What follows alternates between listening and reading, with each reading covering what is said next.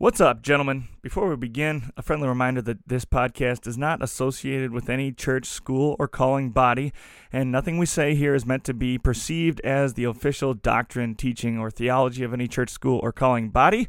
We're a bunch of dudes who love Jesus. We love talking about Jesus, and this is where we air out our thoughts, so don't take it as much more than that. I hope that this is edifying for you. Let's get started with the show.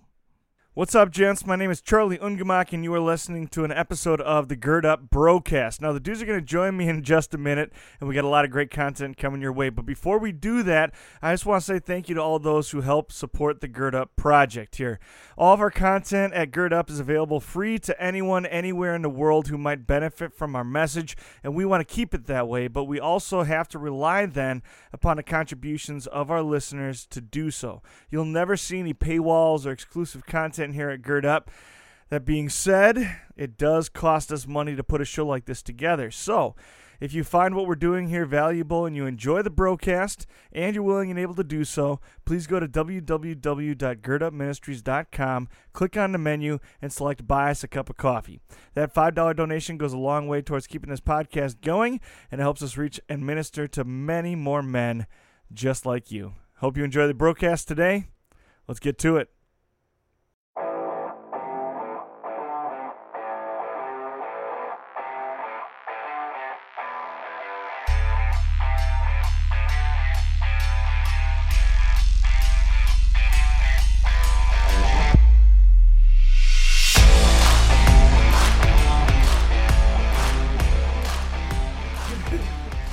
All right, welcome to the Gird Up Podcast. My name is Charlie Ungemak. We're doing a BroCast tonight. Of course, we've always got Connor Herder. I'm sorry. Hello, Connor Herder. Bryce Guzzi. And in the fourth chair today, Keith Brasso. Keith, tell us a little bit about yourself. It's like the 1-minute elevator speech. Who is Keith Brasso? Sure, you got it. My name is Keith Brasso. I'm from Saginaw, Michigan. I'm a senior here at the seminary, and this is my first podcast I've ever done. Looking forward to it. It'll be a good time. We're just going to go ahead and turn the volume down now. A little too loud? Yeah. No, you're doing great. Yeah. You're doing great. He's got a booming voice. He does. Yep. Awesome. So you just got back from your vicar year. Where'd you vicar? Yeah, it was Berry Mills, Wisconsin, in the La Crosse area, out Nice. there in the country. Great time. All right. Awesome. Cool. What's it like to be back on campus now? What's it like? It's definitely a big shift, that's for sure. It's kind of tough when it was a good year of being out there, getting your boots on the ground, getting some good experience, and then coming back to the classroom. But it's also good because when you get that kind of experience, you realize just how much you don't know and how much you can actually try to learn in one more year of schooling. So it's good to be back, see all the guys, and have one more year of good times. So, Do you feel like you have less autonomy being back in the kind of structure of a school versus making your own schedule more or less while you were vicaring? Yeah, for sure. I mean, it's definitely different in that sense. But just kind of gives you something to look forward to when you get out. For sure. I definitely need that structure in my life. So that's it's fine. Yeah, I feel like every time I come back from summer break, or even just breaks in general, as much as I don't want to study, it's a relief to be back in a routine. Oh yeah, it does. yeah. The routine is nice. Yeah. Awesome. Cool. You got anything else exciting going on in life at the moment?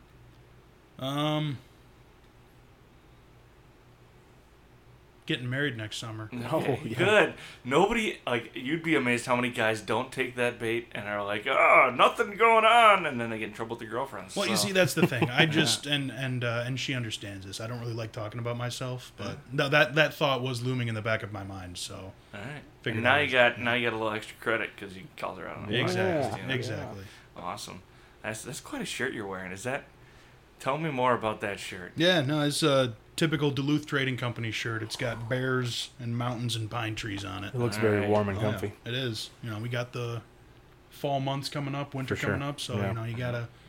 you gotta get your winter shirts coming out. Yeah. Yeah, I Absolutely. broke out the flannel for the first time last night. Flannels are good Yep. stuff. Threw on the cardigan of wisdom today. So. There you go. right. There you go. That's right. It looks good. Awesome. Try to have a flannel for every day of the week. That's kind of my philosophy. Ooh, So. I like that That's a philosophy. great philosophy. I like that philosophy. I also bought 2 tweed blazers. They were on sale at Banana Republic, so they'll come in the mail sometime in the next couple of days. So There you when we go. come back Oh, from nice. fall break, Nice. be ready for fall. Classy guy. Oh yeah. Well, thank you. I don't want to agree to that too fast. Awesome. All right, thank yous and shout outs today. What we got? I guess I'll go. Mine is I want to give a thank you to Willis Carrier. Anybody know who that is? Mm-mm. Give you a hint. He was born in 1876 in Angola, New York. Not ringing any bells? Charlie's relative? No. His older brother, yeah. Oh, so this guy, Mr. Carrier, he invented the first central air conditioning unit. Oh. So that was pretty huge of him to do that, because now we got AC. So Yeah. If you're listening, we appreciate you right now. What's his name? Willis Carrier. Willis Carrier. Oh, so like Carrier air conditioners. Oh. Oh. Can I ask why today was the day to thank Willis? I was just thinking about it the other day, and And the lack How- of air how- conditioning we have here. honestly, yeah, that's a big part of it, but it's kind of nice. Yeah, that's about it. All right. Yeah. Thank you, Willis. All right, for my shout out today, somebody a little bit more modern, I guess I would say. Shout out to Cooper Knoll, our classmate, for putting together a what's that called? A Quizlet to study for our isagogics test that we had today. I think they came in clutch today, and it helped out a lot in preparation for the test. Yeah, how'd you do on the test? It wasn't as bad as I was expecting it to be. It wasn't like a full-blown Frederick test or anything like that, but it had its challenges, and of course the 4 verses that I didn't look at carefully for translation, because in my mind I was like, there's no way he'll put these on there. They were on the test, and That's the way it so always goes. I know. The I first should 4 have verses known of better. Luke, Oh, it's just yeah. like he uses he's got a huge vocabulary, and he's gonna Mhm. make sure you know it. Oh, yeah. Yeah, and the Yeah. whole story of Elizabeth and Zechariah is perfectly fine to translate. I could almost read that one and translate as I was going, and I felt comfortable. And of course, the couple of verses I didn't prepare for. For anybody that doesn't know, what is isagogics? So the best way to describe isagogics, from my understanding, is we're still translating from the original Greek, but it's very wide sweeping translation. So rather than focus really intently on the grammar of maybe 6 verses like we would do in hermeneutics, it's more, let's understand the context and the story that's behind what's going on here. So our assignments typically range between 30 and I'll say 50 at max verses that we're responsible to translate, but that's not reflected in the expectations as far as like quizzes and tests. It's more the content of the stories that's the focus of that class. Sweet. Yeah. And then like we also do like exegesis and things like that too. Mhm. So we have like the large scale, like going over tons of verses, just kind of helicopter view, and then we Mhm. got the ones that we take apart, and kind of like what you would do in like 2nd grade English class, right, where you're breaking down sentences and diagramming and all that. So we kind of do it all. Yeah. Cool. Just figured maybe not everybody would know what we're talking about. Sure. So Yeah, auto yeah, explain. yeah. Keith, you want to shout out anybody? I would like to give a shout out to my sworn enemy, Robbie Reed, but he's also a very dear friend of mine. Robbie is a brilliant mind, and him and I get along very well. We keep each other humble, and I want to give a shout out to Robbie for keeping me humble, keeping me honest, and I do my best to keep him honest. So that's my Nice. shout out for today. All right. I there we don't go. really remember him from MLC during our time there. I just must have missed interacting with him at some point. But Yeah, he's a stoic man. He's Okay. yeah. yeah, but it's fun interacting with him now. I Oh, think yeah. he's a great part of the seminary Well, He culture. absolutely Well, is. he's a Mauer. Well, yes, he does. He does not pick up in sheep's head when he should. So that's a separate issue, though. We could spend a whole podcast on I it. don't know how to play We really sheep's head. could. I don't know how to play sheepshead either, so I got to learn. We'll do it in a meat locker sometime. You guys We gotta will, teach me. for sure. and we're gonna have You guys some. gotta teach me. We got plans for that, so there'll be opportunities. Awesome. All right. Well, my shout out today is for Connor. I had a little bit of a rough weekend, and Connor just kind of talked me out of it the other day, so I appreciate that. Just sitting down, listening to me whine and complain, and kind of giving me encouragement. And I also, I've like this weird mix of arrogance and wild insecurity all at the same time, and it's kind of like it's a weird, soupy, gross mess of emotions sometimes. He's just like I'll go from being so high to so low so quickly, and I don't know. Connor just kind of balances me out, so I appreciate I appreciate you the shouting roomie me out. over here. Thank I you. know it's cheesy to shout out. No, it's Connor, fine. I but appreciate it. yeah, no, thanks, man. Thanks for being patient with me. It's totally Thanks fine. for loving on me. Awesome. All right. We don't have anybody to thank for coffee donations this week, so we beg of you, if you listen to the podcast, think about donating. If you'd like to make a donation, we like to call it a cup of coffee donation because for the price of a cup of coffee, you can help support the ministry we're doing here with young men. If you'd like to support or help fund the work we do at Gird Up, go to www.girdup.com, select Buy Us a Cup of Coffee in the main menu, and make your donation there. I feel like we should also shout out the guys that did the Schwein last week. Yeah. It was a Gird Up themed Schwein, which was phenomenal. If you don't know what a Schwein is, it's basically just like a kind of like a variety show, entertainment that the seminarians put on for each other. And the hosts of the last one, we can talk about this stuff, right? Oh, yeah. The hosts of the last one dressed up as Connor and I, Yeah. and sat up in the front of the room and pretended they were hosting a podcast. It was really clever. It was Well done. it was an awesome.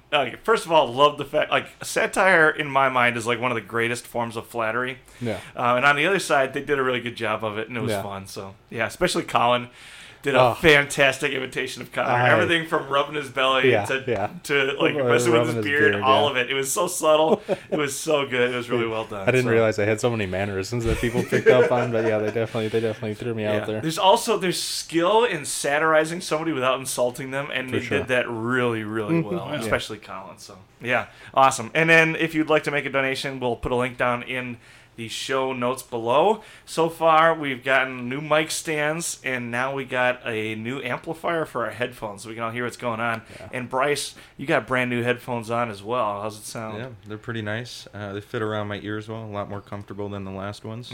Yeah. At one point, I literally typed into Amazon cheapest headphones on Amazon and then bought them. And so they're still floating around here somewhere, but we've been able to upgrade since then. So thank you to those of you who have made donations. And if you'd like to support the work that we do, you know where to find it. This week's manly quote of the week is a Douglas Wilson quote. It comes from his book, Future Men. He says, "We live in a feminist and effeminate culture. Because of this, at best, as a people, we are uneasy with masculinity, and with increasing regularity, whenever it manages to appear somehow, we call for someone to do something about it." That was a little convoluted quote, so I'm going to read it again. "We live in a feminist and effeminate culture. Because of this, at best, as a people, we are uneasy with masculinity, and with increasing regularity, whenever it manages to appear somehow, we call for someone to do something about it." Thoughts? I guess the first thing that came to my mind was all the terms people are labeling things with now. Toxic masculinity, mansplaining, all that sort of deal. And in my mind, when you sort of just boil down what the culture was in America 50 years ago to now, masculinity was just masculinity. And we're not allowed to be the same type of masculine today as back then. I'm going to push back on that a little bit because 50 years ago was the 70s. Okay, 80 years ago. Yeah, no, but you're not wrong either. You're not wrong. We're rebelling both against traditional American masculinity, but we're also kind of rebelling as a culture against masculinity in general. And those are kind of distinct from each other in some important ways. So I guess maybe the first thing to ask is he right? Is he right about the effeminate culture thing? Do we live in an effeminate culture that shuns masculinity? I would say we're definitely headed toward that, and it's definitely a lot more prevalent today than it used to be. Even 20 years ago in the 2000s when we were kids growing up there, every movie had some archetypal masculine main character, and that was the things that we gravitated to, and we looked up to that. You think of like Gladiator or something like that was what it meant to be a real man. But I kind of took exception to this quote a little bit because I think our view of masculinity is skewed as Americans, because when we think of masculinity, you think of this kind of like this hard individual that has to not show emotion and those things. And I think that is kind of a negative thing, especially from a Christian perspective, because when you look at what true masculinity looks like, as Christians, we look to Christ as our example for that.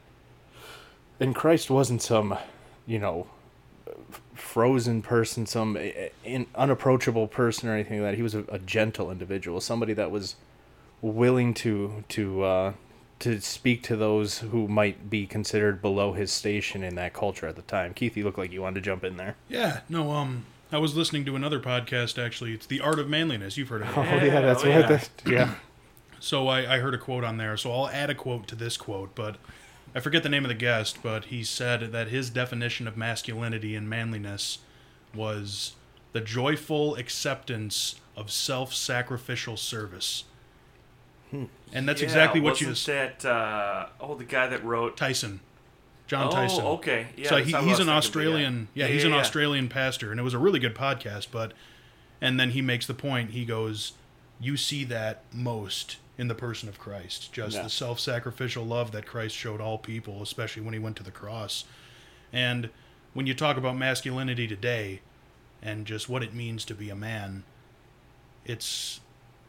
You definitely see that in our culture. It's kind of shifting in the direction of, becoming more feminine, more effeminate. Mm-hmm. And sure, the culture might be going that way, but I mean, there's another big issue too, is in the home. You realize that it's not masculine or feminine when it comes to raising a family. It's both and. Mm-hmm. You need that father figure. You need that mother figure. And like you said, it doesn't necessarily mean that that rugged, show no emotion kind of person. It means, what God has for men and women, the specific jobs, unique jobs that God has for both men and women. Yeah, and so, I think you're right on the money there, and I think the fact that he's saying the culture today is moving toward a more feminine and effeminate culture in and of itself, that's an issue for sure. We don't want to deny that. Like, we want strong masculine men. But you're watching that pendulum swing the opposite way with young men in our culture today, where the people that they're holding up as examples of masculinity, just the two biggest ones that come to my mind right off the top is Andrew Tate and Joe Rogan. And as Christians, we wouldn't hold those men up as good examples of real masculinity because they're all about get money, be with as many women as you can be with, don't show emotion. And those aren't the examples of masculinity that Christ sets for us in the Gospels. Yeah, we've talked a little bit about David Goggins on here too. Sure, right? Yeah. David Goggins, I hope I'm never like David Goggins. Yeah. I would love to have that level of discipline. Yeah. But for all of the wrong reasons, right? Here's a question for you. Is toxic masculinity a real thing? Is there such a thing as toxic masculinity? Bryce, you're shaking your head. No, I don't think so. I think, well, like we said, we talked about the two different types of, like the American's culture masculinity and what America's view of masculinity is, and the culture shifting to be a feminine society. Since, Connor, you said that pendulum is swinging too far the other way and we're going towards the feminine, effeminate. And since we're swinging that way, everything is shooting back on masculinity in and of itself is wrong and bad. Yeah. And so the further we swing that pendulum, the less we can see of masculinity being a blessing. But it's got to be that right masculinity, too. Yeah, and when we focus on, the biblical definition of masculinity, it definitely can become toxic if the man abuses his role that God has given him. Yeah. For example, if the man of the house says to his wife, I'm the head, that means you have to listen to everything I say. I would be fine with describing that as toxic. But you're talking about a completely different thing when you're talking about the culture that we live in. Yep. But I think that it can definitely be abused.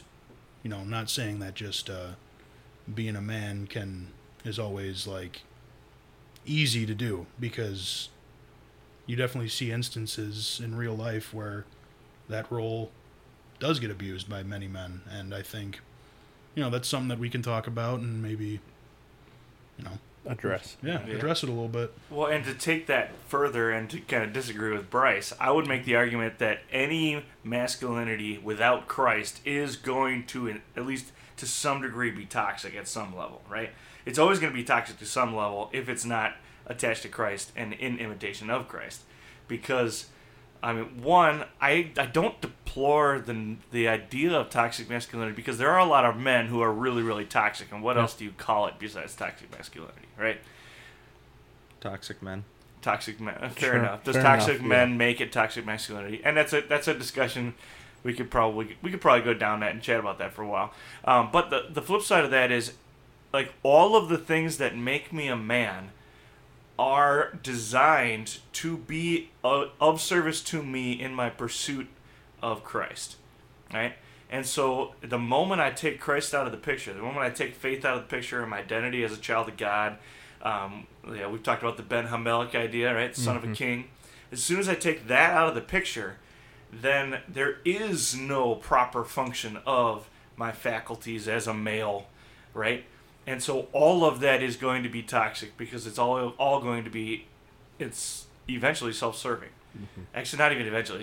It just is inherently self-serving if it doesn't serve the one who is above me. Yeah, and I would never want to be associated with toxic masculinity. Some men might want to, wallow in that title of toxic masculinity because they think that that's a good thing. Like they want to be associated with the Andrew Tates. They want to be associated with the David Goggins. And there are aspects of what those men teach that are valuable for young men as far as like taking accountability, being disciplined, and those type of things. The term that I would want to be associated with would be traditional masculinity.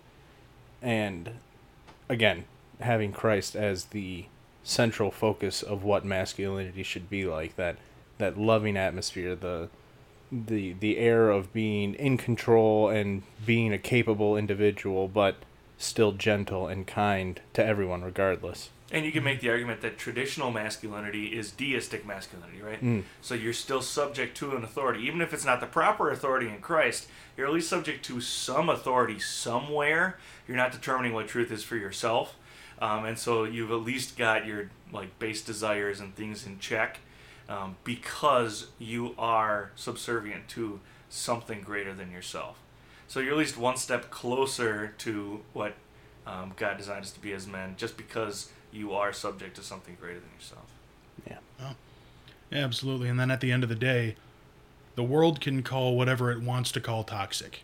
Yeah, and if they're gonna look at the biblical standard for marriage, where God is telling me, as a man, you better love your wife, as Christ loved the church, who loved her and gave himself up for her. Mm-hmm.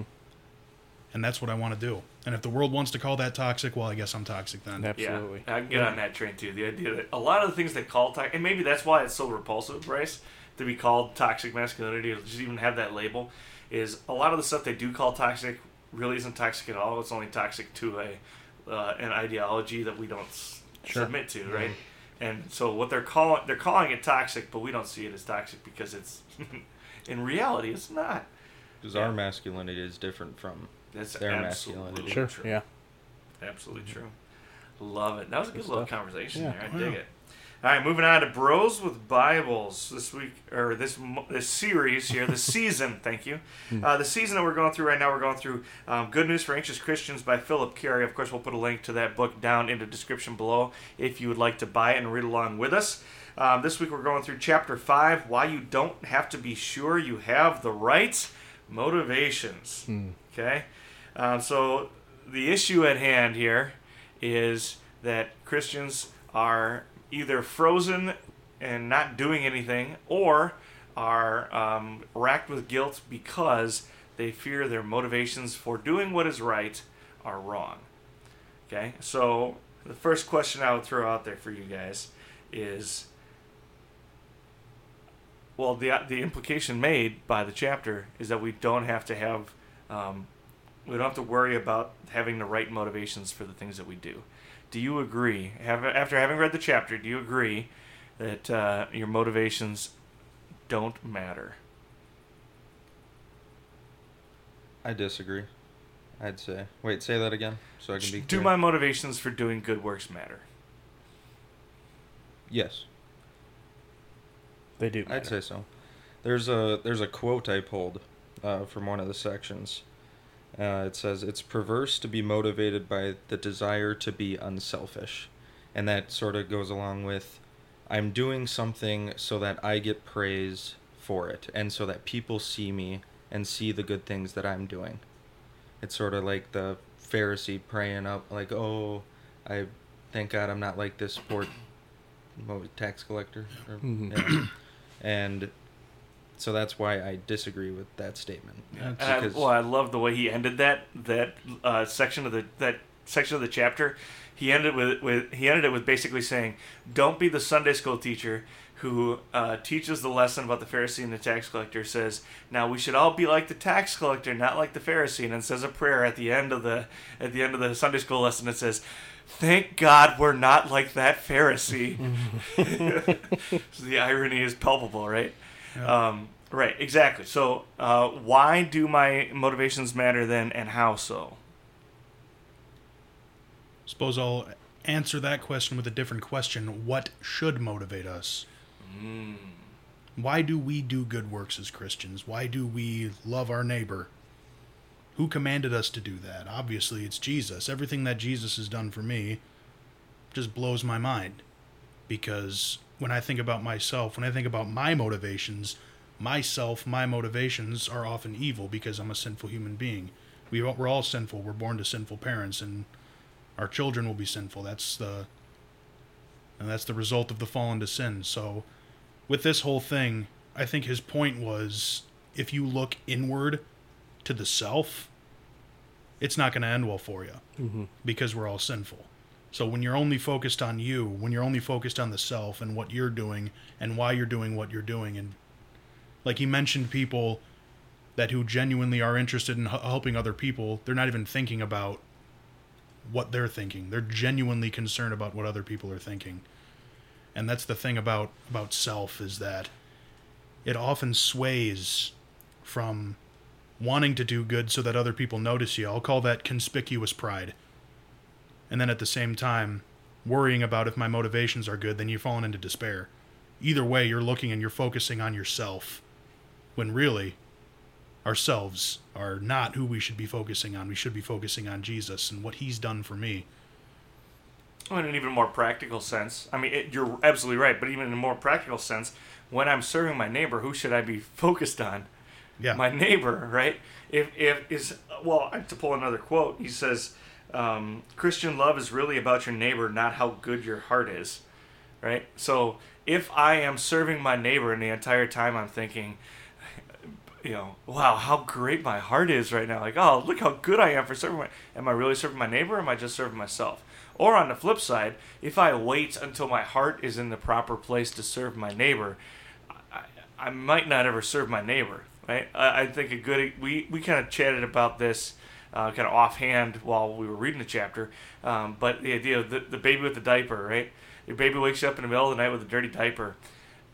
Is it more loving to stand in the doorway and wait until your mind and your heart are properly aligned, and you now feel love and motivation? Your motivations are proper to go change that baby's diaper, and once you're in the proper state of mind and your heart is in a state of love, then you go and change the. Or is it more loving to wake up, go change the diaper, and do your duty as a parent? Yeah. Right? Duty, like as you do your duty. You said duty and diaper together, and I'm sorry. I couldn't. I was trying to ignore it, but I couldn't. Well, when a Christian does his duty, it's an expression of love, right? And your heart doesn't always have to be your sinful heart is going to do and think and say all kinds of things within you that you aren't going to like, and your heart isn't always going to be in the right place. The question is, do you still have enough love to do your duty anyway? Yeah, that's Christian love. I think the author kind of sums up this whole section really well when he's talking about the simple statement, "I love you." When you look at that statement, "I love you," it's a simple statement. It's something we say every day. But break it down. What's the focus of that statement? Are you focusing on I, this one right here, this guy right here is loving you? Like, how great am I because I am loving you? Or is your motivations the subject of that, or the object of that sentence? There's my Greek showing through there. But is it the you? That's the thing that you're supposed to be focusing on in that statement. It's not the fact that you're the one that's doing the loving. It's the focal point is the one receiving the love, not how good of a person you are for loving, but that you are loving that individual and that person is experiencing your love and experiencing the duty that comes along with it. Well, I just wanted to say, I think the perfect example of this we just went through in Mark was when Jesus and his disciples got away from the crowds so that his disciples could get rest and Jesus could pray. And then all of a sudden the crowds came back and crowded him. This is when Jesus fed the 5,000. And Jesus didn't say, oh, we need rest. Oh, like not right now. What the Bible tells us, he had compassion for them and wanted to help them. And that is just self-sacrificial love. Yeah, because he's focused on them. You guys have heard of the theology of the cross, I'm guessing, right? I've read the book. Well, maybe some of our listeners haven't read the book, but it's a book that written by the sainted Professor Dan Deutschlander.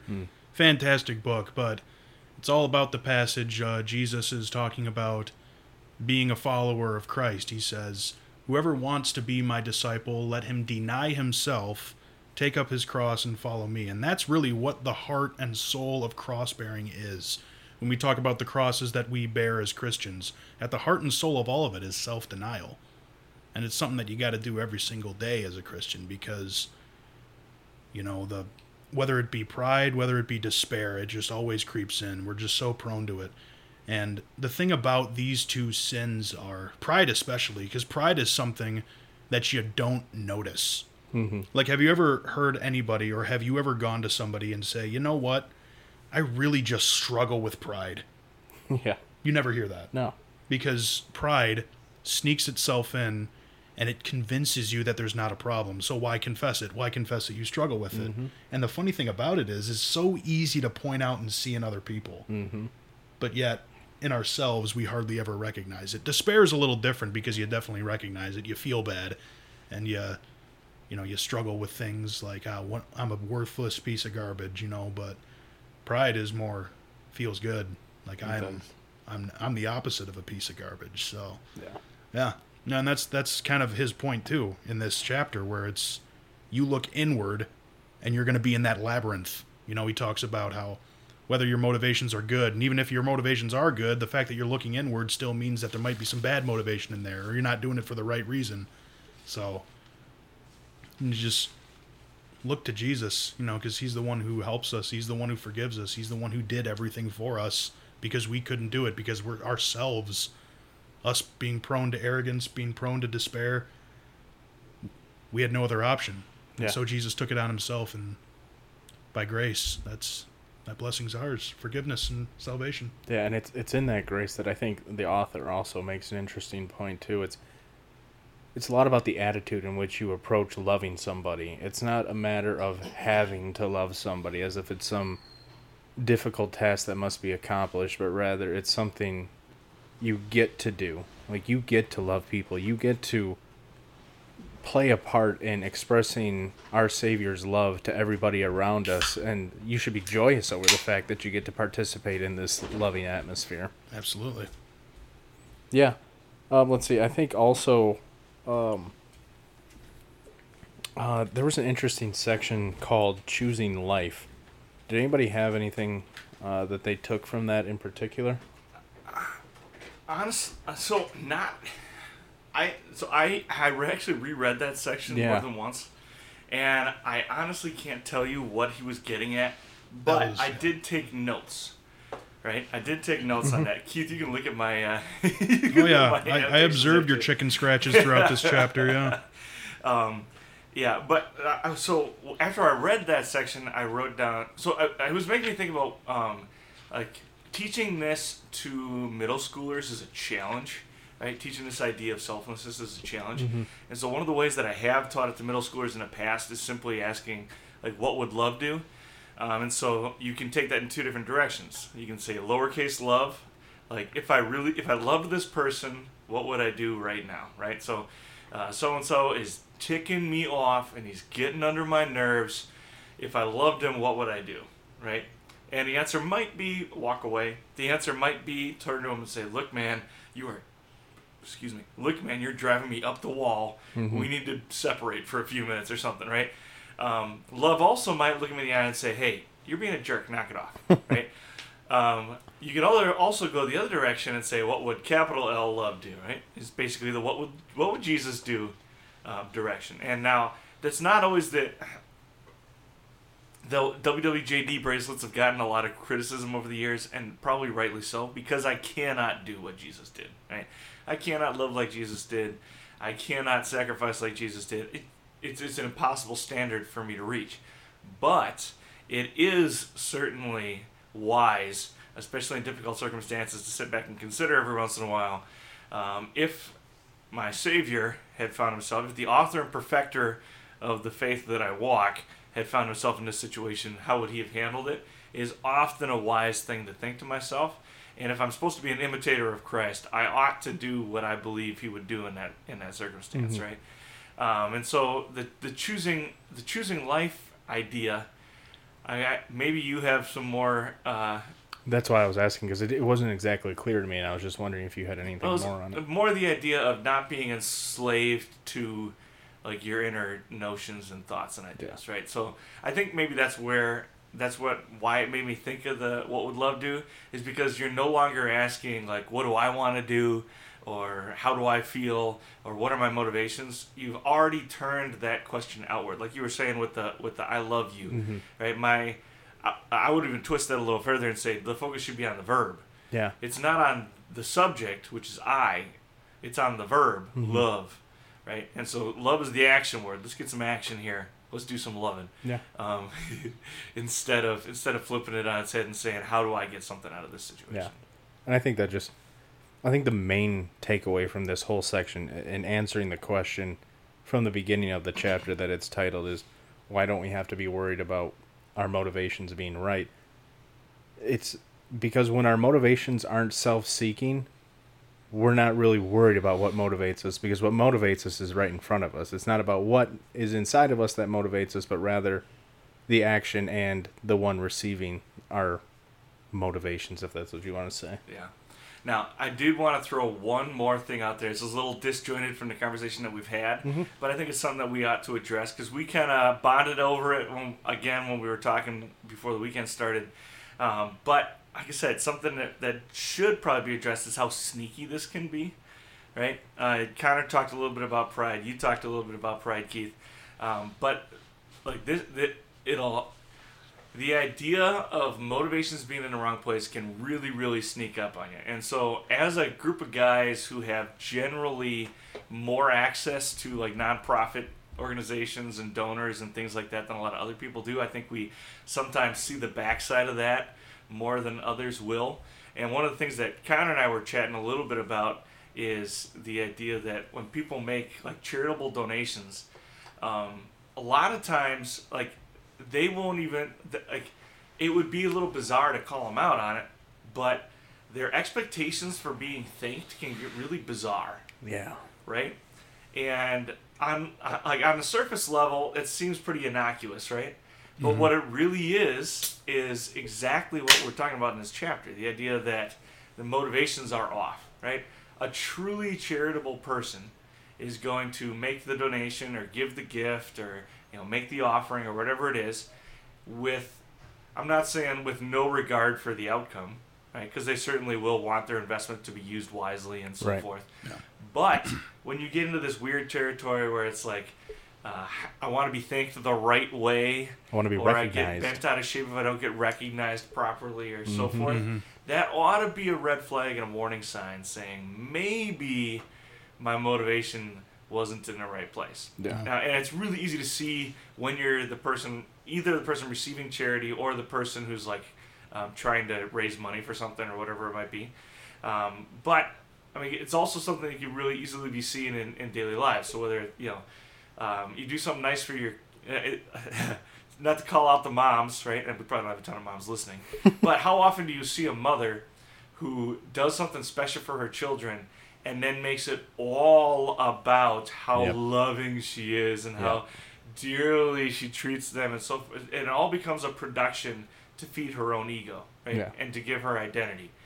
That's not about the kids. That's not selflessness. Yeah, or to turn that around back on the dads that are living vicariously through their children in sports events and that kind of stuff. Yeah. Look at all this. Look, we buy them the best equipment. We put them in all the camps. The kid didn't even like playing. Yep, exactly. Right? Yeah, that kind of stuff. I think it's the difference between like the celebrity that's donating a bunch of money in order to be recognized on the world stage, and the school bus driver who spends his entire career putting aside a large chunk of his salary, ensuring that kids would be able to go to college, and does it privately without anybody knowing, and isn't recognized until he's well into his 70s or 80s. You know, that's the difference between self-motivation and true motivation on the other person.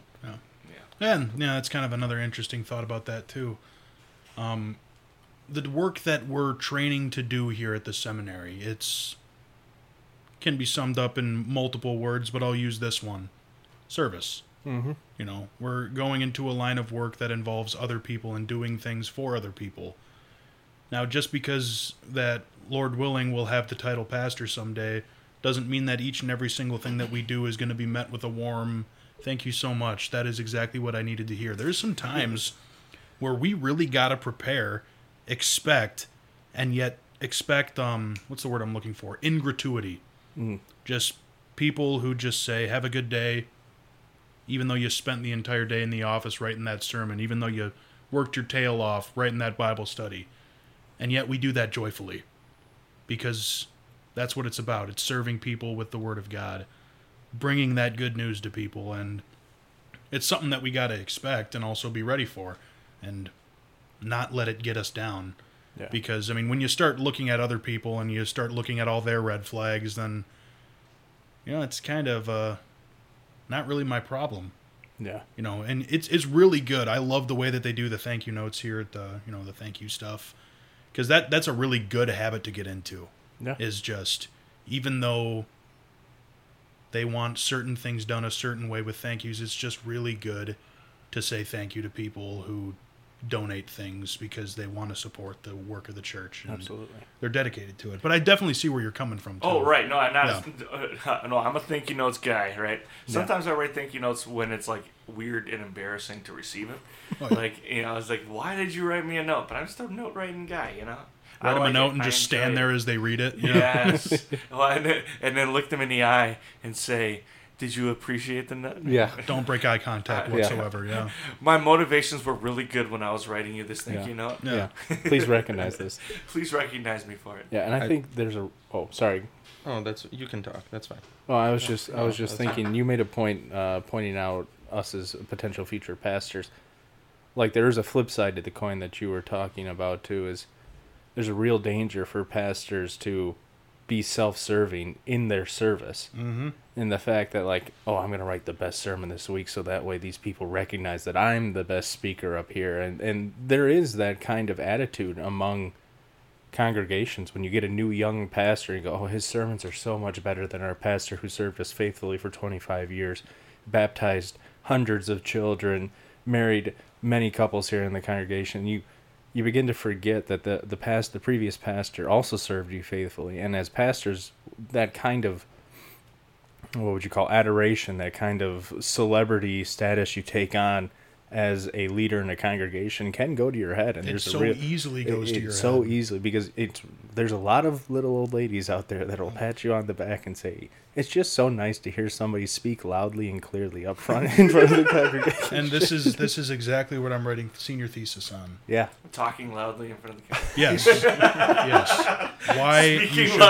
Why you should preach like a man. No. Speaking loudly in love. It's, in case anybody doesn't know, Keith has a reputation for speaking loudly. You have no idea what you're talking about. His first call will be to a senior center for the hard of hearing. Oh, yeah. They don't sell hearing aids there anymore. They just... We got this guy. Trust me. You're going to love him.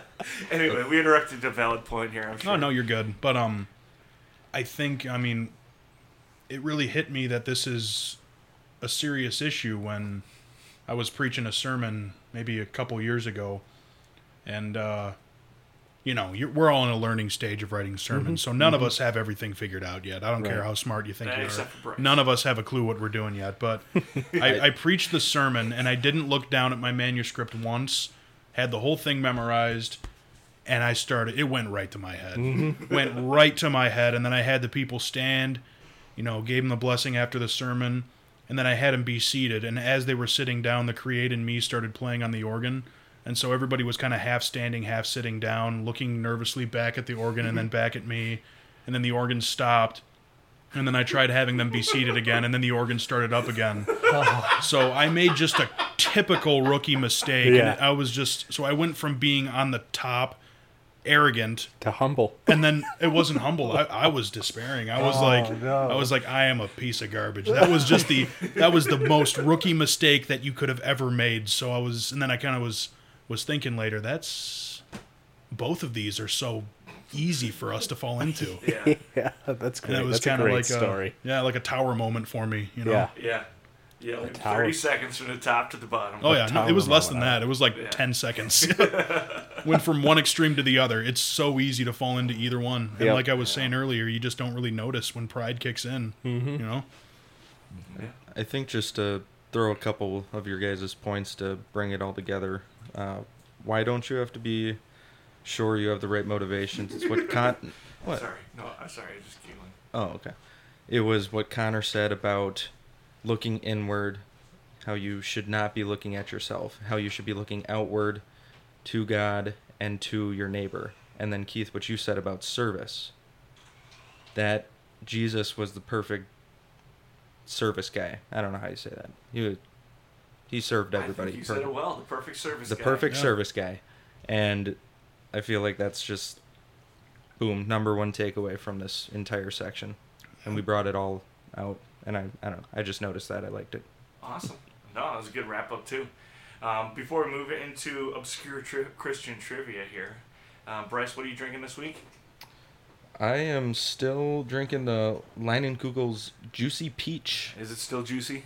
It is still juicy, but it's the last one, so I'm going to have to get some new beer. All right. Yeah, we're still drinking Staghorn over here. You used to have 7 and 7, right, Keith? I did, and now I'm enjoying a Staghorn Oktoberfest. What do you think of Staghorn? I like a good Oktoberfest, so I'm really enjoying this. Yeah, and I know I'm a nerd about this stuff, but this is a true Munchen-style fest beer. So Oh, it's a there you little go. bit darker and heavier than like your normal Oktoberfest would be. It's more Yeah. traditional beer, kind of like Sure. the Shells one.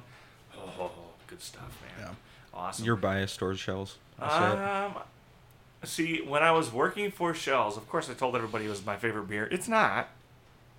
But the Shells Oktoberfest is phenomenal. Phenomenal. Can't go wrong with Northeast either.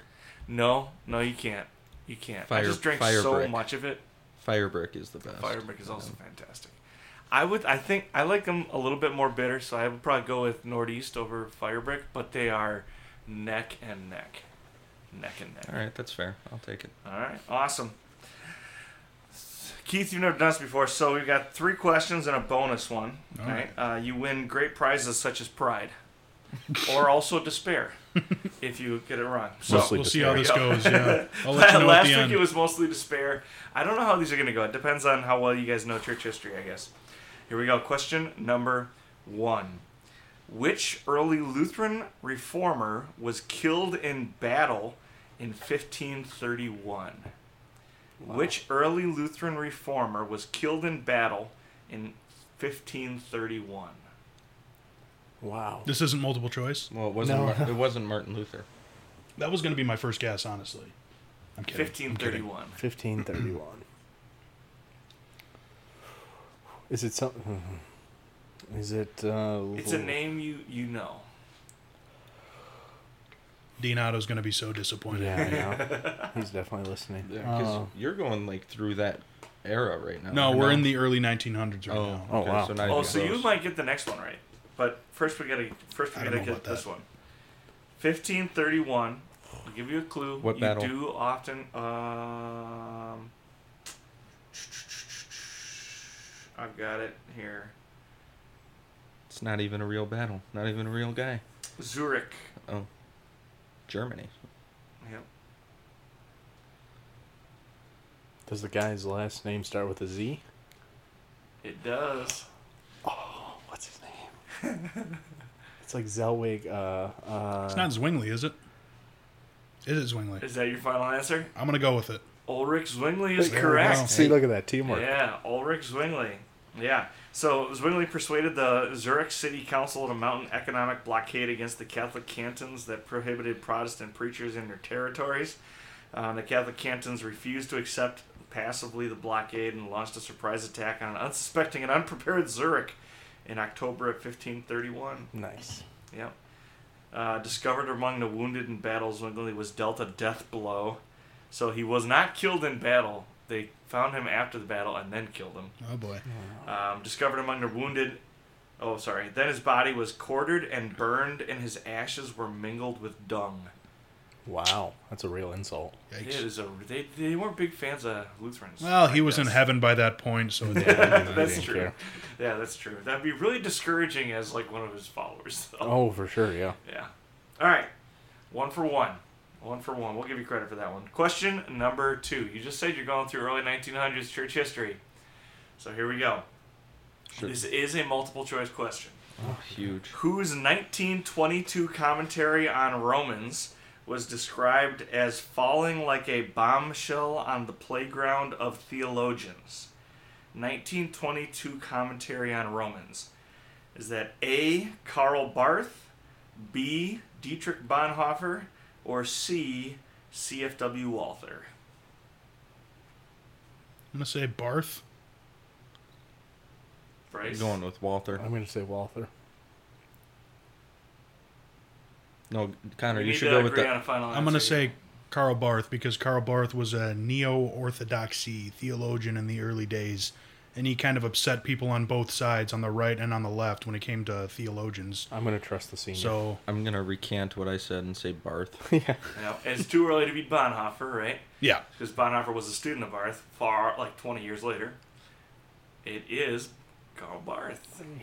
shout out to Dean Otto. Thank you for teaching. Thank you for teaching. And then, just in case anybody doesn't know who Karl Barth is, it was as a pastor that Karl Barth first found his training in liberal theology simply did not translate well into meaningful ministry to the people of his small parish. Those are always red flags when you say meaningful ministry or did not translate well. Those are always red flags. His disillusionment with Protestant liberals was further exacerbated when his theological mentors publicly supported the German Kaiser's decision to go to war in 1914. The Kaiser said that God was on their side. I should thank President Treptow, too, because we literally just talked about this in Dogmatics. So, Yeah. Then the Karl Barth himself said that when he was driven into St. Paul's epistle to the Romans for answers, to his theological frustrations, he discovered a strange new world, which also should mount some red flags. yeah. When you're reading a 1,500-year-old book and you now have revelations that no one else has had, should always raise some red flags.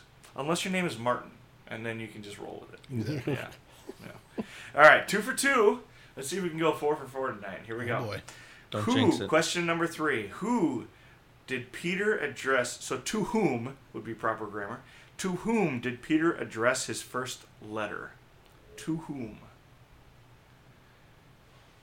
did Peter address his first letter? It's notable because it's different than many others.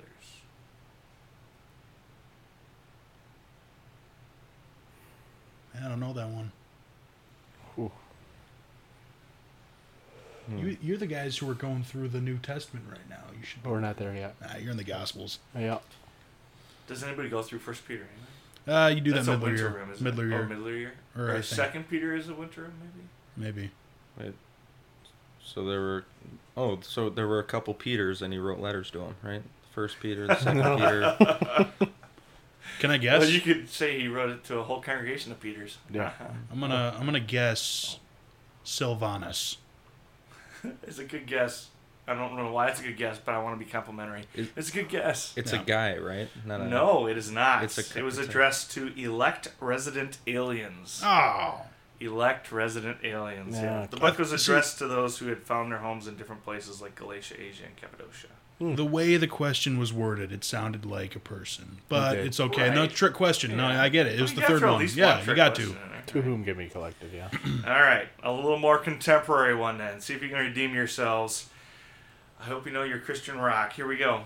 Often regarded as the founding father of Christian rock, although he never officially endorsed the genre, which 1970s Christian artist released hits such as The Outlaw, I Am a Servant, The Rock That Doesn't Roll, and Why Should the Devil Have All the Good Music? I don't listen to Christian music. This is gonna sound terrible. You said 1970s, and the first thing that came to mind was Bob Dylan, but I know that's not it. Wasn't Skillet like a... No, they were That was like 90s, our 2000s. era. Yeah. okay. I'm pretty young yet, so I don't... Yeah. Well, you see, I do like my 70s rock and roll, but none of those songs are ringing a bell. Washington have all the good music. You don't know that one? I do not know No. that one. No. Is it the Beatles? Yeah, it was John Lennon. John Lennon. Yep. Is in an earlier life. Yeah. No, Nope. not John Lennon. It is Larry Norman. Ah, I was Larry going to say Norman. that, actually. idea. He was right on the tip of your tongue. Yep, pretty No much. idea. Larry Norman. Yeah, if you know him, you know him. If you don't, you don't. yeah, I don't know him. Yeah. No, it's not bad. It's very like 70s folksy rock, but some of them are kind of fun. Oh, yeah. Yeah. He definitely takes some liberties with the story and personhood of Jesus, but Wow. he's a 70s Christian rocker, so Yeah. that's kind of, yeah. All right, top 3 today. Top 3 things which are, I'm excited about this one. I always get excited for the top 3 when Bryce is on. That's why we have him on all the time. Yeah. All right, top 3 this week. Top 3 things which are acceptable for children to do, which should also be acceptable for adults to do. All right, so things that are not acceptable generally for adults to do, If yours involves but a they diaper. are for children. Okay, here's the thing. We live on a very cool campus. It's very historical. A lot of really neat places on this campus. Wouldn't it be fun to just play a mass game of hide and seek? I would love that. That would be so much That's fun. what I'm saying. That was the It first would. one for me. Or Hide and sardines. seek. Yeah, It would. Ghosts in the That'd be graveyard. a great sectional. I would. A hide and seek sectional. Winner gets like a Quick Trip gift card or Hide and something seek. like That that. would be Ooh, yeah. awesome. You're saying A it, hide and seek seek-tional. Yep. Yeah, Ooh, it couldn't. man. But we'd have to set up rules that it couldn't like be in the dorms themselves. It had to be outside in the grounds. Or in the basement. Or it'd have to Or be in the outside. basement. I like the outside. So what about the idea. woods, though? Yeah, that's I game. would say just in the buildings. You say just in the Ooh, buildings? Capture the Flag would also be phenomenal on Yeah. this campus. When MLC did Capture the Flag, I had a lot of fun with it. Oh, man. Yeah, I like that. Yeah. So, you going with specifically hide and seek? Specifically hide and seek, because whenever I'm around my nieces and nephews, I always like to... It doesn't happen every time, but every now and then we'll play hide and seek in the dark in my parents' basement. It Yeah. just takes me back. Yeah, Those were for good sure. times as a kid. You know, For you sure. put blankets and pillows up in the windows so it's pitch black, and Yeah. The best is when you set like off limit zones where like, oh, you can't hide there, and then you go hide there, and it takes them like an hour and a half to find you. or you You're like a terrible uncle. No, I did No, that he's with, a real uncle. I did That's that a with real my uncle brothers. move. I was like because I had this bed with like it was like a captain's bed, so you could like crawl under it and in Wow. all these drawers and whatever. Yeah. And they would always say, "All right, Bryce, your room is off limits because you have that bed, whatever." And we know you're gonna go there anyway. I'm like, "Okay, sounds good. I won't hide there." And then I'd go there. There was once I was down there for 2.5 hours. It was awesome. Yeah. One of mine was actually similar to yours, Keith. It was just playing in general. Oh, it yeah. was Yeah. just like because I remember I was a summer camp counselor for 8 years, and I remember just like being able to play with the kids even at 25 years old was a joy because you don't really get to do that as you get older. And so like being able to play games like Last Man Standing where we'd have all the kids run in the woods and then the counselors would hunt them down with water balloons. And me and two other guys would be on a 3-man water balloon slingshot and be just lobbing, water balloons in the woods. It was a great time. But since that one kind of got taken up there, I'm going to say eating off the kids' menu. Like the discount and like the food that's offered. Like that, to me, that's one of the things that adults should still be able to the do. looks I get at McDonald's when I ask them for a toy. But you always got to justify it like, oh, it's for my niece or it's for something. When you're clearly there by yourself. Yeah, for sure. You just want something to do at the table while you're Yeah. eating your Big Mac. I love that. I guess I'll start with the bottom of my list because I'll save the best for last. But my number 3 was cry and complain whenever I don't get my way. I had throw a tantrum on Because 40% of the time you're going to get your way 100% of the time if you throw a tantrum or cry and complain or whatever. Yeah. And Until you don't, and then you'll never get your way again. well, no, like I said, 40% of the time you get your way 100% of the time. I like your math. Yeah, your math works. What's yours, Charles? My first one was just play anywhere, anytime, anything, right? And I was thinking more from the perspective of like, especially, so one of the things that I used to always do is anytime we had, the first school that I taught at was a big enough faculty that we had faculty meetings in the gym. And so I always brought a football with me. And so anytime we had breaks, anytime there was a gap, anytime there was any downtime whatsoever, we were playing catch, we were running around, we were doing something, right? And there was a whole bunch of young teachers at that school and loved it, right?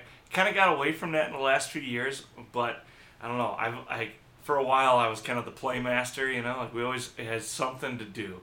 And I just feel like we don't play enough. Like we just don't, like, we do goofy stuff sometimes and we have fun and whatever, but we just don't play often enough. Yeah. Playing basketball kind of helps. You know, it's similar. You know, you're playing a game, but yeah, I get what you're saying. But even like situationally, like when we're at when there's a convention in the gym or whatever it is, why can't we, like, why isn't it acceptable, you know, for a bunch of guys to be goofing around? Like, why wouldn't it be acceptable for a bunch of guys to be playing hack sack, you know, out in the parking lot during a break or something? Like, it wouldn't be unacceptable. You're making me nostalgic here because 2020, my junior year here at the seminary, it was COVID, obviously. So we had chapel over there in the gym where we could all be 6 feet apart, and we always had football Friday, which means the seniors would always get there before everybody else, and they'd bring a football, and they'd just stand out there, and as people were walking from the seminary building to chapel, they would just throw the football.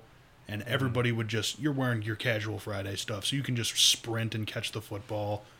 And you got professors going for the football. It was a breath of fresh air during that school year. That was fun. Be brought back. That's awesome. Yeah, but we can't really do it now because chapel's in the normal building, and you don't have to walk outside to get there. Yeah, it's just it was a precious part of that pandemic. We could, but we'd have to find a way to It'd be pay like, for all the things we break. Oh, absolutely. Yeah. Or it'd have to be like right after lunch when everyone's going out to the different sections on the dorms and that kind of stuff. Yeah. We don't play enough. We should play more. Yeah. What's your number 2? My number 2. Well, play was up there for sure. Specifically, I don't know. As a kid, I definitely played with action figures for way too long. Like up until 8th grade. I just loved it. You know, and like whenever see, here's the thing. It's the best part about being an uncle, or one of the best parts, I should say. Are you trying to tell me you don't play with action figures anymore? No, that's what I'm going to say, is that when I'm playing with my nephews, we'll get the ninja guys out, the G.I. Joes, and you just get your whole imagination going. You're like, all right, we got these army soldiers who are clearly shooting each other, and then this dragon's just going to come out of nowhere. Like the possibilities are literally endless, and that was awesome. Did you ever play the ball game? This is a action figure game. We had a bunch of these little like toy soldiers and everything. Like we had the little action figure armies, and we had this long hallway, and we would set them up, and you would roll a ball. And the first we one did something different. We played the ball game, but it wasn't with action figures. My brothers and I used to play this. It was you would sit down on the ground and you'd try to roll the ball and hit your brother. It was so similar but different. Yeah. Same but different. What are you dying about over there? For my number 2, I have not planning for the future, and and in particular, like I want my summers back. Yeah. Like I miss not having to sit there and know that I have to go work a job, work 40, 50 hours this week in order to pay for future things that, you know, it's all future planning. Every single day, every single moment of our lives is just, all right, I have this due tomorrow, I have this due in a week, I have this coming up, I have this bill, and so I just miss not having to think about future upcoming events. Do you remember forgetting what day of the week it was during the summer as a kid? Yeah, and you're like, oh, we have to go to church tomorrow. As a kid? You mean like this summer? Yeah, that was wonderful. Yeah, dude. Yeah, I feel you there. My second one is light up shoes. Heelys. We should be able to wear. Okay, now. Hold on. We did some research. We did some research on Heelys. You can, first of all, they have a couple of pairs that look like basically like Vans. Like they're fairly stylish, right? But they also have some that they're supposed to look like Air Forces, but they light up on the bottom, and it's like multicolored lights. I'm telling you, man, we need to Keith, would you get Heelys with us if we all got Heelys?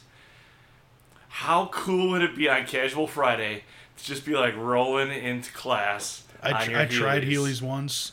I never got the hang of it, and kids at school took notice. So I have been traumatized. Okay, from but you Heelys can ever be that since. cool young pastor that shows up next Do fall. I look like a cool young pastor?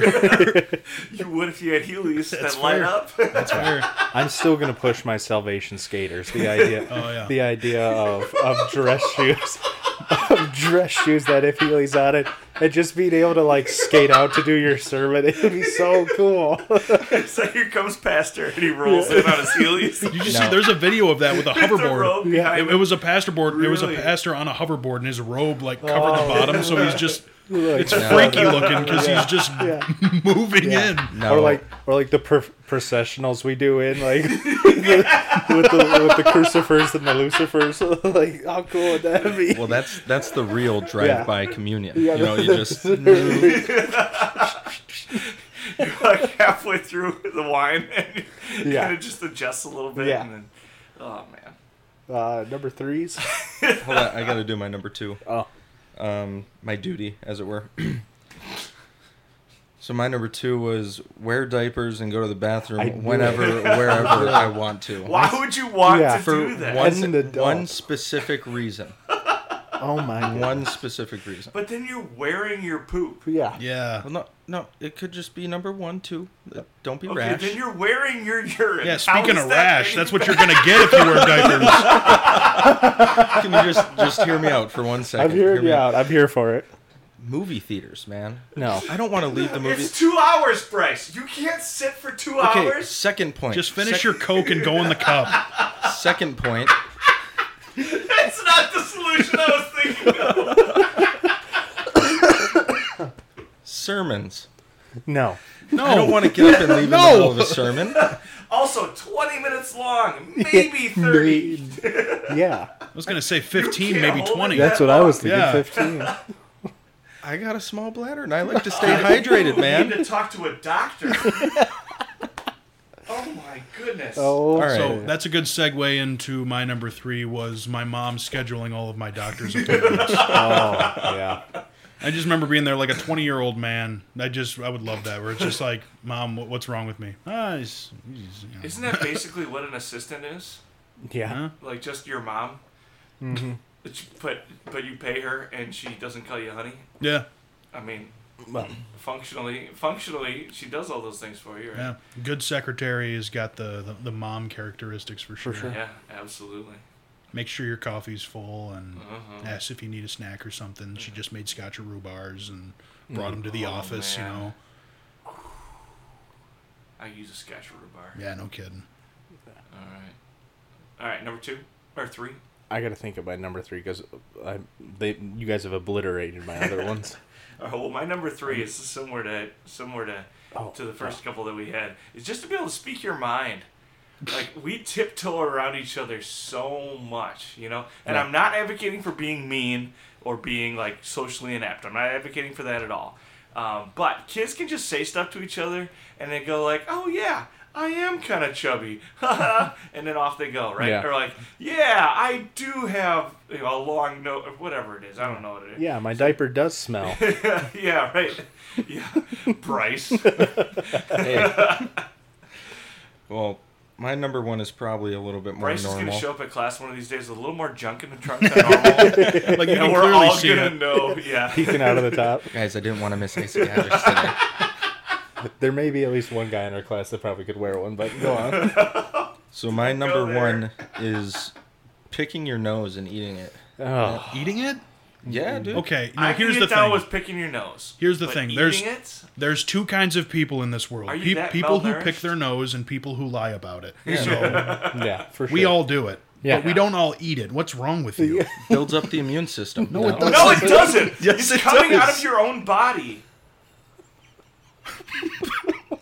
That's like saying drink it's- your own urine to build up your immune system. No, but that's different because that's How all is that different? because that's bodily fluid. Bear Grylls advocates for it. Your so. Yeah. your least snot 4 times I is think you get away. bacteria. So when you eat that bacteria, your body's like, "Oh, this is bacteria, not good." So it There's a lot fights of it off. bacteria in poop too. Do you eat your poop after you poop? Okay, in your that's diaper? different though. How is that different? Because boogers are not poop. You said the bacteria. You said the bacteria that comes out of your snot improves your immune system. Yeah, because when you put it back through your organ or whatever you call it, the stuff inside you, the body's like, oh, that's not good stuff, and then it fights it off, and then it builds your immune system stronger. Is it not enough that you swallow enough like snot all by yourself? Well, that's what boogers are. It's dried mucus. Yeah. Right. Yeah. So why do you need to pick it out and then put it back in? Plus, second point, you don't have to walk to the tissue box. Oh, yeah. There's tissues on your desks. That's why you wipe it on the bottom of your chair, Bryce. Yeah, or that. You flick it. Okay, obviously we had very different childhoods. Clearly.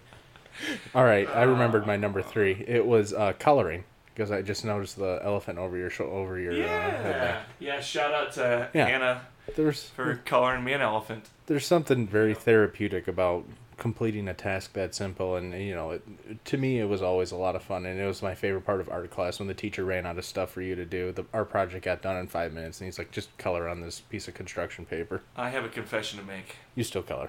I discovered today during a certain class that I have the ability to download coloring sheets onto my iPad. Yep. And I can color them during class. Mm-hmm. And there's like color by number and all kinds of stuff. No shame. Oh, man. No shame at all. Yeah. I mean, until I get caught by the professor. But no shame between now and then. I didn't think of that. Actually, just wait till they start listening to the podcast. Okay, fair. Well, that's why I didn't specify what class. I think they're more worried about Bryce picking his nose. That's and like true. Yeah. No, and eating it. Yeah, they're just sitting... do you sit in the back row, Bryce? He sits next to me in the back row. Oh, my goodness. So next time one of your professors gets distracted during class, you can just assume that he watched Bryce eat a booger.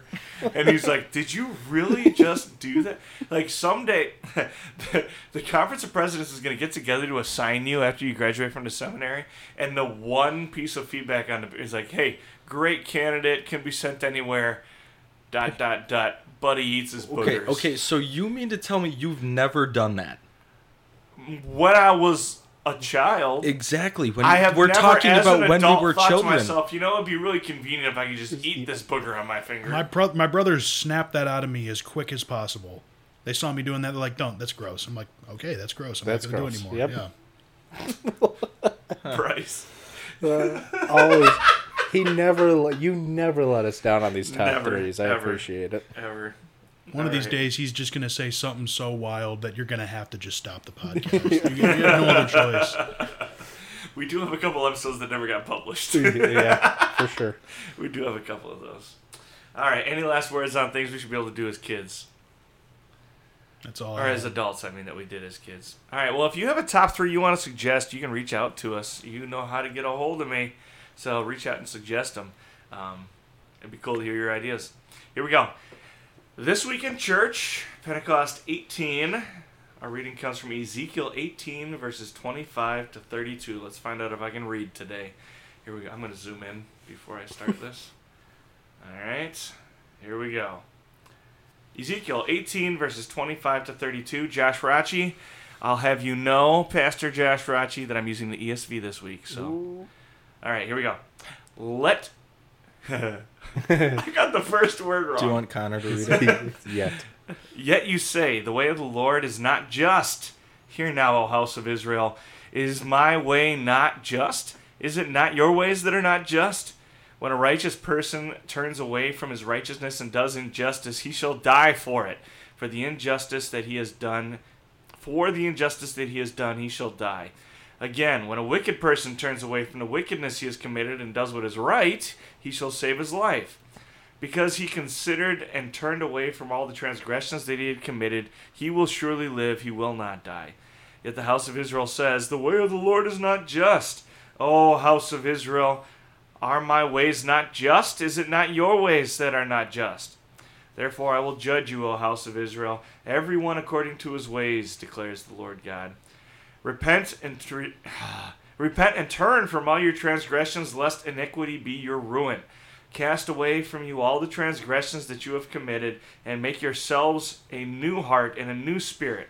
Why will you die, O house of Israel? For I have no pleasure in the death of anyone, declares the Lord God. So turn and live.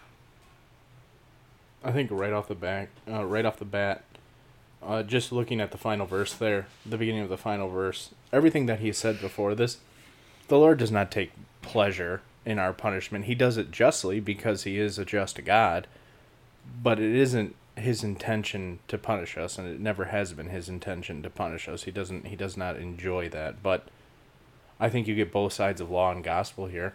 The ones that choose in for themselves to disobey the word of God, those ones are going to be judged justly. And since we're not able to choose to obey God's commands, the only way we can do that is by the grace of God and through Jesus Christ. And those people, the ones that have Christ in their lives, those are the ones that will live ultimately. Yeah. It reminds me of a good devotional set of books by Professor Deutschlander. Again, I'm promoting his work, but he wrote 2 volumes called On Giving Advice to God. Because as humans, we have the tendency to do that, and you definitely see it in this text. People of Israel were accusing God of not being just, and you definitely see that today. You know, people are always saying things along the lines of, God, why didn't you just do it this way? Why didn't you just do it my way instead of your way? And you just see that advice giving to God instead of just acknowledging the fact that the Holy Ghost is just a little bit smarter than a sinner like me. Yeah. And that's one of the hardest things for a lot of people to do is to just take God at his word and trust that he's merciful, trust that he's loving, trust that he doesn't take pleasure in these things, and he loves us and he wants us to repent from those wicked deeds that he's talking about. And like you said, that's by the grace of God that we can do that, Yeah. And the arrogance in the statement that, God, why didn't you do this? Why didn't you do it my way? As if our corrupted human minds could even begin to fathom the entire plan that God has for us. Exactly. Yeah, one of the rules of one of the rules of isagogics, right? If it gets repeated, it must be important, right? And so what does he keep repeating? He keeps repeating, are my ways not just? Is it not your ways that are not just? The issue isn't that God, and this is just more to your point, but the issue isn't that God is unjust or that something's not fair or whatever it might be. We can have that conversation about being just and being fair, right? He's the standard. We don't make the standard. But the issue is their behavior, not his behavior. And I think the closer we get to a me-centered society, and we talked about this a little bit earlier in the podcast too, right? The closer we get to a me-centered society, the more important my feelings and my thoughts or my motivations or my ethics or whatever it is become. And I become a little God, right? I become God. I get to decide, what's right for me, or what I deserve, or what I get, or all those things. And then any sort of arbitrary authority becomes the enemy then because it disagrees with me, and I'm always right. And the moment you flip that into a spiritual realm, right? Now all of a sudden I'm God and you are not, and that is a dangerous place to be. Yeah. I mean, I'm essentially making myself an idol to put in that words. And I think, to a certain extent, we do live in a me culture. You always hear about self-love and you do you, or things along those lines. And love yourself first and then learn to love others. Yeah. I think that the part of the law that strikes me the most is in verse 30, where he says, "Therefore I will judge you, everyone according to his ways." And it's not just looking, like, obviously he addresses it to, O house of Israel, and saying the culture of your people are not my ways, but then he points out the individual. And he says, I will punish you. I will punish that guy for his own ways. I will punish that one. I will punish him. I will punish her. And whenever I hear that or read that, my mind just goes, how often do I go against God's ways in every single way that people don't know about? Who then can be saved? Mm-hmm. It's the same question the disciples asked. Because if we're real with ourselves, I deserve to be punished just like he's describing there, but thanks be to God that Jesus Christ has taken my sin away. Well, and to that point, a lot of times we have that conversation of like the New Testament God is this loving God and the Old Testament God is an angry God. Mm-hmm. But that's not how this comes. I mean, if you read it at a cursory glance, he sounds pretty angry, right? But you really look at what he's saying here. He's desperately pleading with the children of Israel to turn away from their sin and to return to him. And it reminds me of Jeremiah 2, where he's saying, here, I'm going to look it up really quick. Find a... Yeah, while you're looking, it's like he's saying, like, this gift is yours. Yeah. It's yours. Why do you not want it? Yeah. Almost. Well, I can't... it wasn't the reference that I was thinking of. But the idea of... Oh, shoot. Now I'm trying to think of where... I think it's still Jeremiah. Where he's... Oh, okay. Well, keep talking. Maybe I'll think of it. Oh, you're looking at me. Well, anybody. Yeah, Bryce, you made a good point with verse 30 there. In the ones that he's judging, I think that kind of ties back into our discussion earlier about the chapter that we read from the book today. Just that he's judging everyone according to their ways, and so when it comes to what motivates us, again, if your motivations are self-seeking, if your motivations are introspective, then obviously he's going to judge you based off of that because you're only seeking to satisfy yourself. As opposed to if you're truly living your life as a Christian and you're focused on loving your neighbor, like he is going to judge that still, but in a more positive light, in a truly positive light. Yeah, I'm not gonna find what I'm looking for, but you look at the Old Testament, you look at places like Jeremiah, you look at places even like Isaiah, and you read it from the perspective of like from a Christ-centered perspective.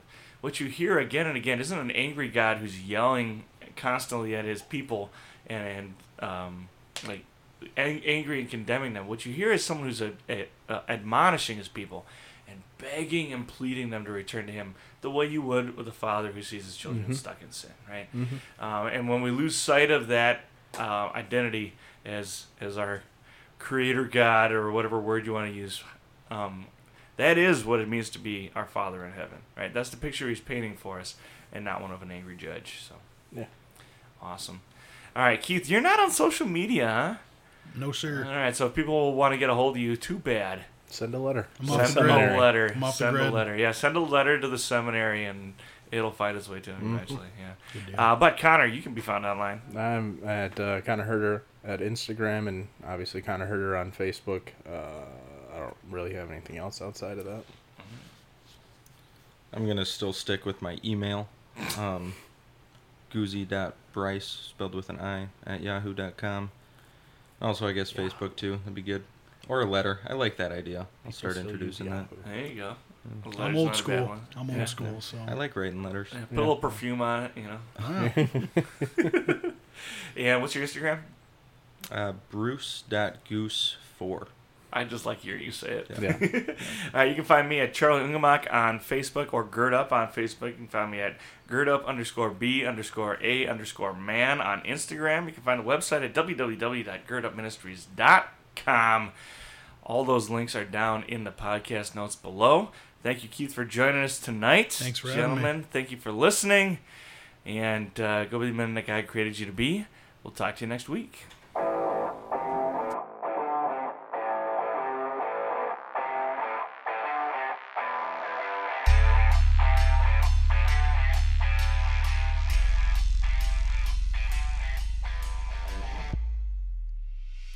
On behalf of all those involved in producing, recording, editing, and distributing this episode, thank you for listening to the Gird Up Podcast.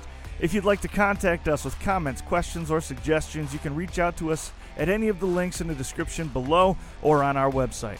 Please consider supporting the work of Gird Up Ministries by donating on Patreon, shopping at our online store, or making a $5 cup of coffee donation at www.girdupministries.com.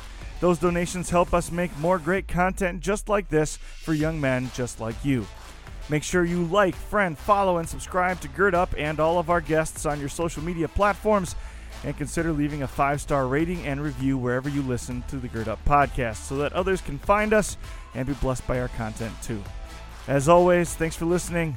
Now go and be the man that God created you to be. We'll see you next time.